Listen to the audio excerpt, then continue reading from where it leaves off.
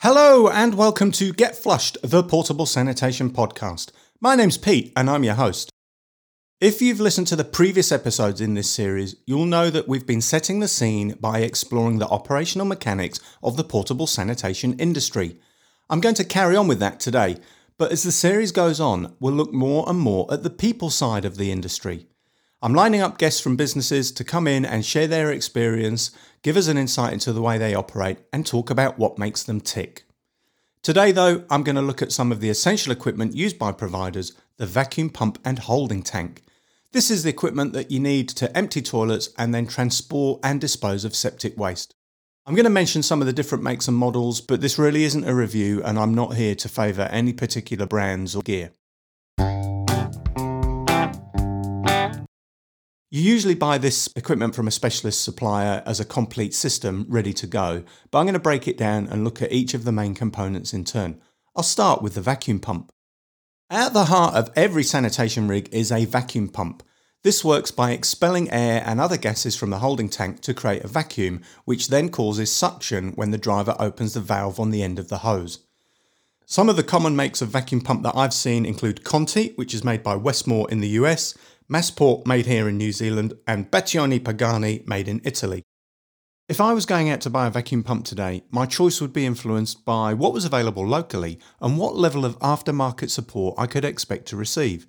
Having to wait 3 or 4 weeks for spare parts would really cost a business in the long run, so I'd want to make sure I had ready access to after-sales service and support to keep the pump in working condition.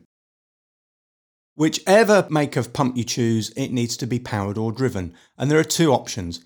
An integrated pump where the unit is driven by the power takeoff or hydraulic system from the truck, and a motorised option where the unit is driven by a separate engine, often called a donkey motor. Where the pump is integrated and driven by the PTO, it requires it usually to be connected permanently to the truck. The downside of that is that if the truck's out of action for service or repair, you can't do any work. Units driven by a donkey are usually mounted on a chassis or frame alongside the tank and motor. And that means that if the truck's out of action, you can lift the unit off and put it on another vehicle and carry on working. Now, pumps are usually set to create suction so that toilets can be emptied, but it's really useful if you can reverse them to make them blow, and that's called counterclockwise rotation or CCR. The benefit of being able to blow is that it lets you empty the tank under pressure, and that's essential if the wastewater discharge point is above ground level. Now, some local dump stations have the manhole or grate on the floor, and that lets you discharge by gravity alone, but the one here in Christchurch sits just above my knee, and the one in Nelson at the top of the South Island is set above chest height.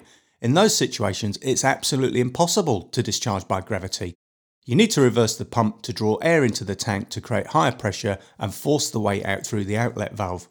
Now, you have to be careful. I've seen at least 2 drivers get absolutely covered in septic waste from head to toe because they opened the valve without the hose when the tank was pressurised. Not nice. When you empty the toilet, you obviously need somewhere to put the waste, and that's usually in a steel or aluminium tank mounted on the truck or on the skids that you can lift on and off. Steel tends to be heavier and is vulnerable to corrosion.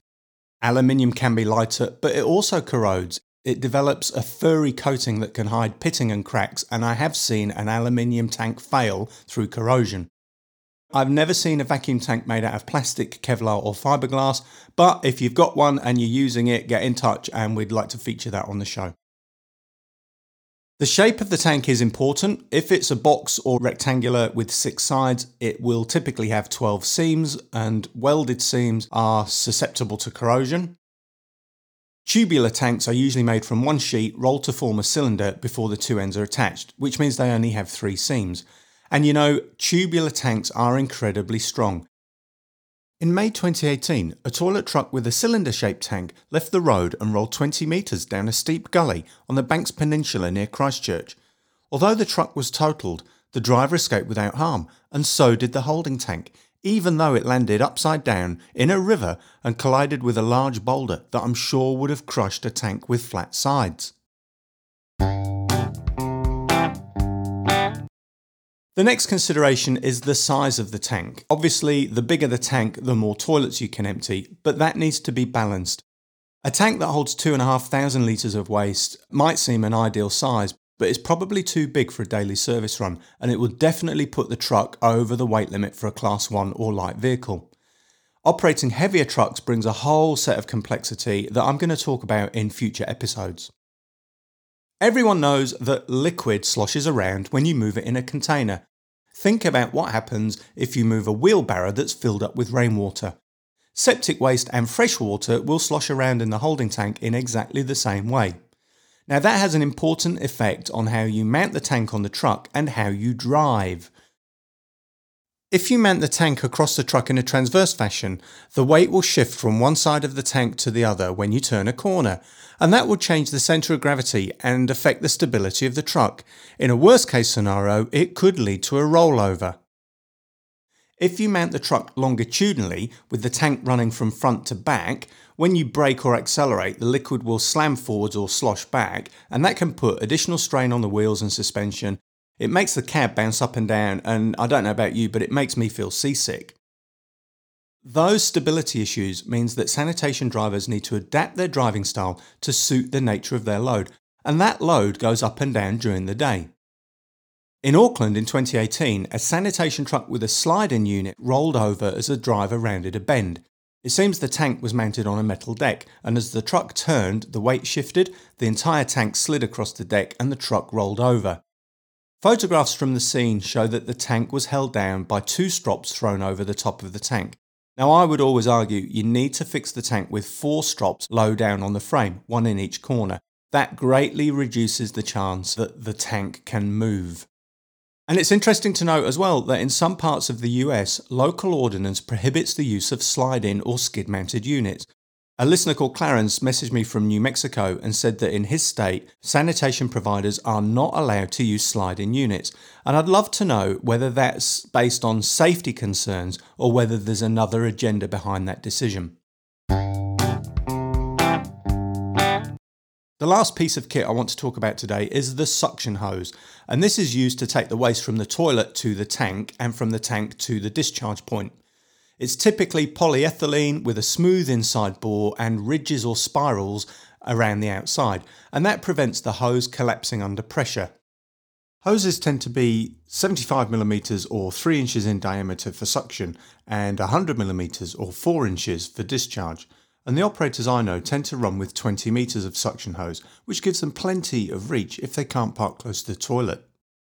There are lots of different makes and colours of hose, but some of them have a memory and they mould to the shape that they're hung in on the truck. And that means that it's a real wrestle every time you lift them off. You have to fight with the hose to get it to go in the direction you want, especially in cold weather. The hoses that are more supple and nicer to handle usually cost a lot more, and I know that can be a major consideration for providers, but when you're lifting it on and off the truck 20, 30, 40 times a day, your shoulders, arms, back and legs will absolutely love you for spending the cash. You can't get away from the fact portable toilet operations are noisy. Truck engines make noise, donkey motors make noise, PTOs make noise, and vacuum pumps make noise. One of the most common complaints about portable toilet workers is that they turn up on site at 5 or 6 in the morning, turn on their pumps, and wake up absolutely everyone in the neighbourhood. A lot of that noise is because the driver has over-revved the motor or the PTO in the belief that greater engine speed increases the amount of suction. It doesn't. A vacuum is a vacuum, no more, no less. The force of suction is determined by the volume of the pump and the size of the hose, how much air can be displaced in a given amount of time. Revving the engine doesn't make the pump suck any stronger, and it doesn't create a stronger vacuum. It might reduce the amount of time it takes to create the vacuum, but that's only marginal because the air is still being purged through the same diameter outlet or exhaust. Increasing the revs does put more stress on linkages, it does generate more noise and more heat, and it burns more fuel, but honestly, I've seen it time and time again. My advice to drivers is keep the revs down, start the pump as soon as you arrive on site, get your gear out, be patient, and let the vacuum pump do its thing. A quieter option would be a battery-powered or electric pump, and these are certainly available to buy, but I've never seen one on a sanitation truck. And again, if you're using one, please get in touch and we'll run a feature on the show. Okay, that's the end of today's show. Next week, I'm going to talk about chemical treatments used by sanitation providers and learn about a product that's been described as the most significant development in wastewater treatment technology since the 1950s. Thank you for listening. I hope you've enjoyed the show. Please remember to subscribe and don't hesitate to get in touch if you want to discuss anything I've mentioned today. You can message me through Anchor or Facebook or email podcast@getflushed.online. I've been Pete, and you've been listening to Get Flushed, the Portable Sanitation Podcast.